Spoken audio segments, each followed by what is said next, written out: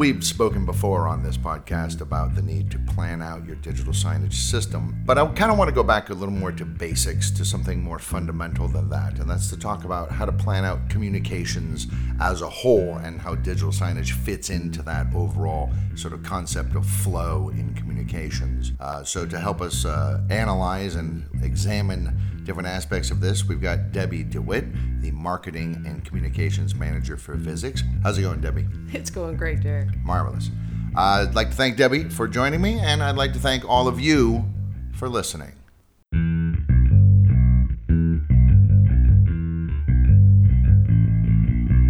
This is digital signage done right.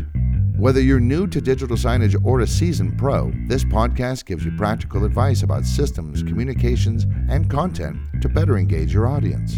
I'm Derek DeWitt, Communications Specialist for Visix. Welcome to Digital Signage Done Right. So, again, we've spoken a lot about how if you're going to communicate with someone, you have to understand who they are. You can't just throw out general messages, especially in something like internal communications. You know who your audience is, and if you don't, you should find out who they are, and you need to find out what motivates them, what's important to them, right? Yeah, absolutely. And we talked a little bit about this in another podcast about understanding audience motivations.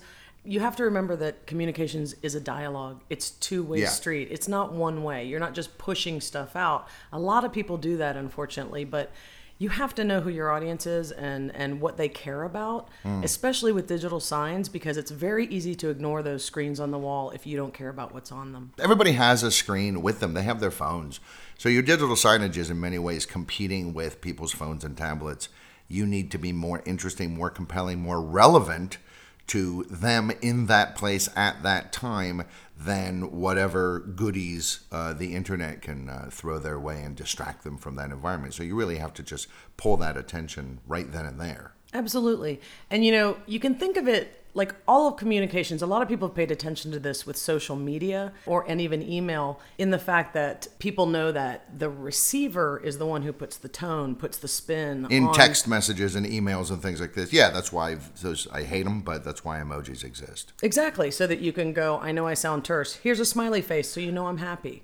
and really, digital signs are no different, because your audience has different viewing patterns, different preconceptions, a lot of distractions, like you said. Right, and very often they're going from one place to another. They're not in the corridor going, and now I'm here in the corridor to look at the digital signage. They're going somewhere. They're going to lunch. They've got a meeting. Their boss just chewed them out, whatever. Right, exactly. So it really does behoove you to really carefully plan out communications. And this can be a single communication, like a single message, a campaign, but better off you're really wanting to plan out your processes, your whole communications plan. Every organization has goals for this quarter or this month or even this year if it's broader, but you really need to think about this in terms of an overall communications plan so that you can break through those barriers and deliver enticing, engaging communications to your audience. Right.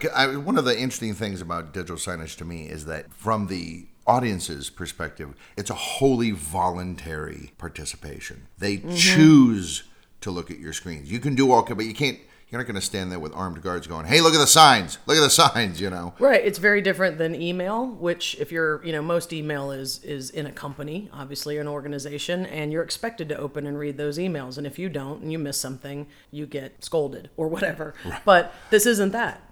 Docked. This is very much, and we're talking about, a lot of times digital signs are used for like retail applications or in a campus environment where you're trying to attract people, but this is also internal communications. Your staff does not have to look at that screen when they're in the break room if they would rather watch a video on their tablet. And so you really have to pull that focus. Right. Cat videos are the number one competition for digital signage.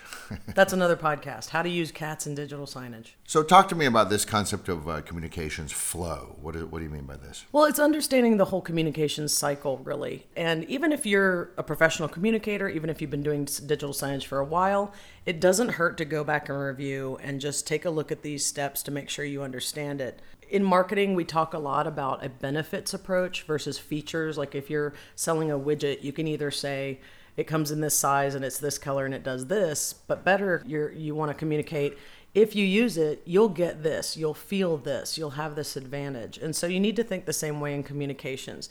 You need to shift your focus from what do I need to say to what do they need to know. You really want to think in your audience. You put yourself in your audience's shoes and think the way they would. Right. You're trying to affect their behavior. Exactly.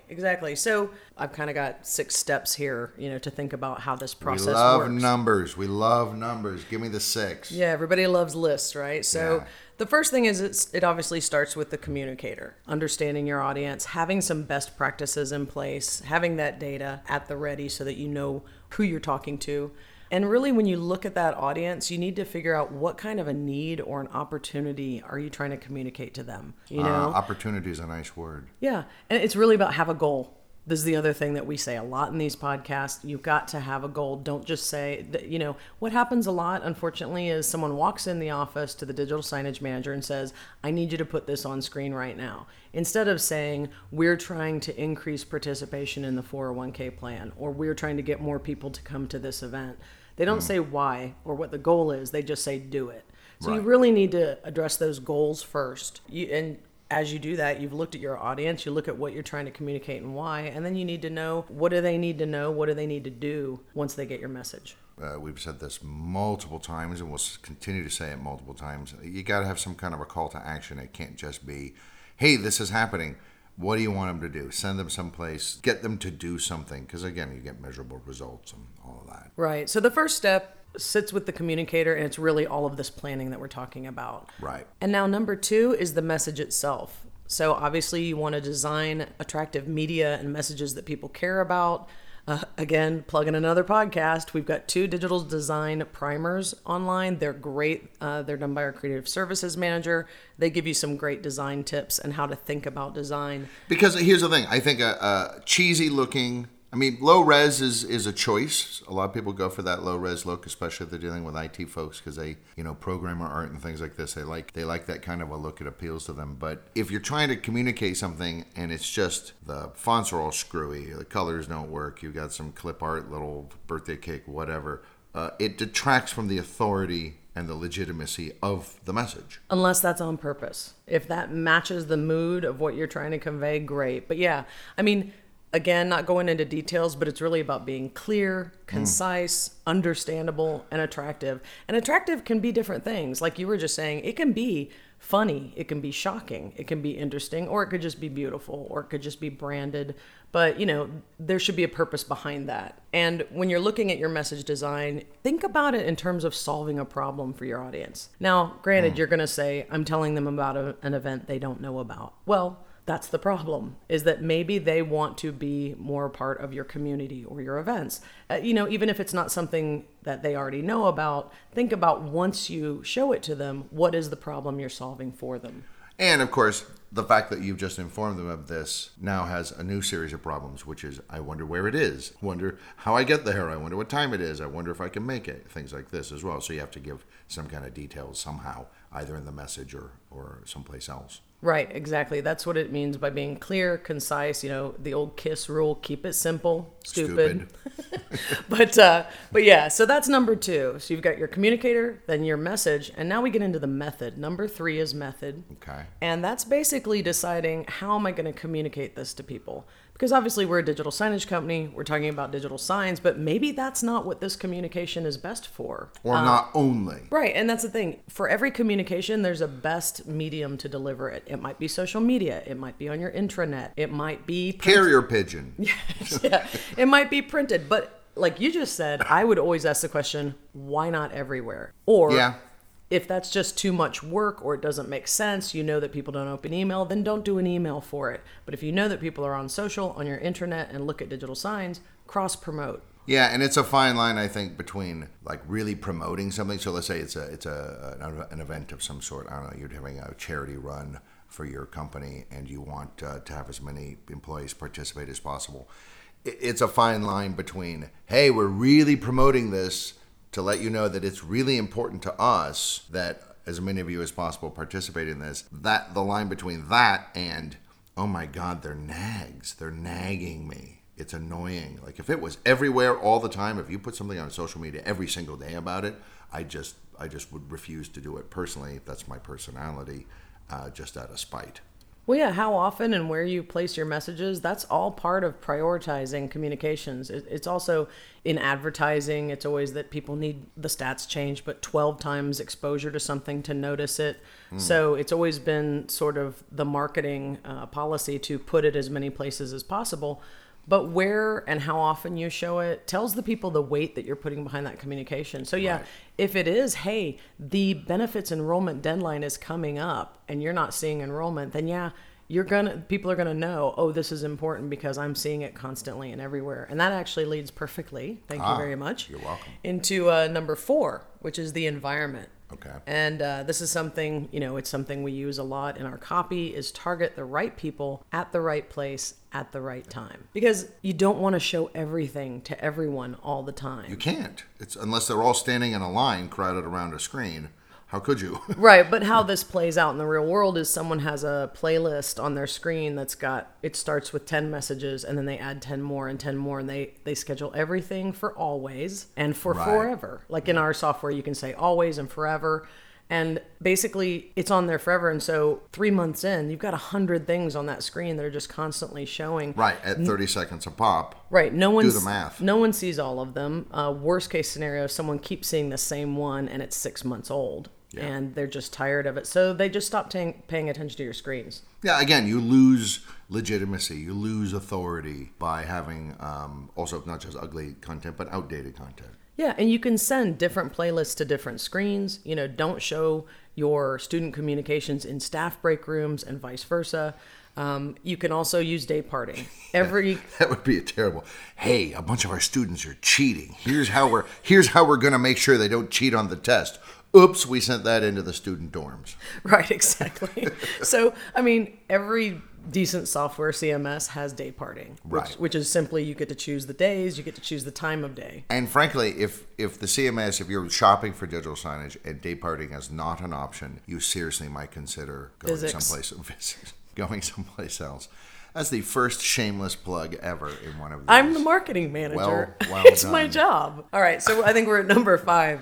Number 5 is the audience. Well, this is what I'm getting at, how people are going to react, right? Right, because you have to think about, this is the flow of the communication. So obviously, we've thought about it. We thought about where to do it. We've designed it. We've delivered it. And we've day-parted it. And now the audience gets the message. Now that audience is going to have their own perceptions, their own mood. They're going to put, like you said, maybe they've seen it too many times. Maybe it's the first time they've seen it. And they're very excited about the content. So you need to try and anticipate how they're going to react. But really, this one isn't so much in the communicator's control. This is about the audience receiving your message. But consider that. And you can even A/B test. You can even survey people. Get a couple people, just come in and look at it and say which is more engaging. So try and anticipate your audience's reaction. I'd say this ties into localization also. Very often, corporate headquarters in, Manchester sends out company-wide globally to all the branches all over the place. And it turns out that, hey, having a cat on somebody's head is very funny. And I'm just making something up, but having a picture of a cat on somebody's head is very funny in Manchester, but in Hong Kong it's rude or something like that. So again, you can do some research and find out, and you just ask people in a pinch how they might react to things. Yeah, there are cultural differences, and then there are simply geographic. Like, I don't need to know what's going on in Manchester if I'm in the New Jersey office, if it's a fun run happening for the Manchester team. Now, nothing wrong with that if you want to show pictures of what happened at corporate headquarters in Manchester to all your branches later to show, we're having fun here and hey, we're rolling this out and you're going to have your own fun run later. It always depends on the message. Sure. But it's really just about anticipate how your audience might react, try and do the best you can with that. Right. And then you need to have a call to action. I know everyone who listens to our weekly podcast is tired of hearing this, but it's just something. They shouldn't be tired of it because it's true. All right. So far we've gotten through 5 of the 6. You said you have 6 steps of this flow. So you're thinking about it, you design it. What do we want to do? We design it. We figure out the best place. We figure out the best way. We think about our audience. We deliver the message. They react. We're done, right? What could number 6 be? Number 6 is probably the most important and also the most often Overlooked. Yes. So Number 6 is follow up. So as you're thinking about how the audience is going to react, you have to be able to measure those reactions so that you can improve your digital signage strategy as you go along. So your job is not finished when the message goes out. Again, this is a two-way dialogue. You have to have some way for that audience to be part of that dialogue. Well, it's a two-way dialogue, kind of. One side gets to do most of the talking, and the other side is just kind of like, the audience isn't actually talking to the content creators or the people who are coming up with all of this stuff. Or could they? I mean, what about polls, surveys, things like this? Are those stupid? Do people do them? Do they work? They do them. So dialogue can mean a lot of things, like you just said. But basically, I mean, no, they're not speaking back to you or crafting their own message back to you, but they are reacting to your message. That's why the call to action is essential. If you think the dialogue is they get excited, that's not a dialogue. The dialogue is they answer that poll question. They participate in, they text an answer for a trivia question. They go to the landing page. They go to the landing page. You give them a URL. They scan a QR code. They take a picture of the screen and show it at the bookstore. These are all calls to action, and that lets you know people are engaging with this message. It lets you know people engage more with URLs than QR tags. It's all a way for you to understand that they've seen it, they've understood it, and they're actually interested. And if they're not, it lets you adjust, and it lets you A/B test, and it lets you get some feedback. And if you're using a poll or a survey, that's even better, because you can actually just ask those direct questions about which of these designs did you like better? Which of these do you remember seeing? Right. Which offers caught your attention? And if you're not getting anybody taking the call to action, no one's going to that landing page, no one's filling out the form, then that also tells you something. Yeah. It doesn't tell you what you need to change, but it certainly tells you got to change something. So in any A/B test, what you want to do is be very controlled. Don't go changing the design and the call to action and the landing page. And the wording. And the wording and everything. So one thing at a time, you change the design. See if that does better. We want to further tweak it. Let's change from a URL to a QR code. Or change where we're showing it or when we're showing it. Exactly. Your scheduling could be part of the issue. So, yes, this sounds like a lot of work, but, this is the only way to know that it's working. Well, of course, it's a lot of work. It's a job. And that's something to think about. This is a full-time job. This is not something that someone can just do for 20 minutes a day. To do this correctly, it requires at least one dedicated person, I think, in any decent-sized company, 100 people or more, certainly, and very often a whole team. We see 3 scenarios. The first one is the worst scenario, which is someone has a full-time job and then they're handed digital signage and said, here, deal with this. The second one is that you have a digital signage manager who has communications experience. Maybe they're not a designer also. It's a lot to ask for in a single skill set, but they have a design, they have resources, they have a design team or somebody. The other thing that we see is sometimes you have your communications or marketing department craft all the campaigns, figure all of this strategic stuff out, and then your digital signage manager just worries about getting the message up there and scheduled. But the biggest thing to remember when you're talking about analyzing feedback or results is that you need to concentrate on outcomes versus outputs. You don't want to say, this is awesome, we published 30 messages this week. Oh, that's an output. Yeah, that doesn't tell, what? Yeah, that's great. That lets you know that you're not paying someone to do digital signage that isn't doing their job. But it doesn't tell you that it's working at all. It doesn't tell you if it's worthwhile. Are you getting any return on that investment? Because digital signage isn't cheap. Even if it's a simple one screen with one player system and someone's running PowerPoint, that's time for that person. And that person's being paid. They're not volunteering. Yeah, and it is equipment. It's an additional expense, so use it to its fullest. So that's 6 things to think about, quite a lot to digest. Yeah, well, I have a very easy way to remember this. We've come up with a little moniker called the 6 Ds of communication.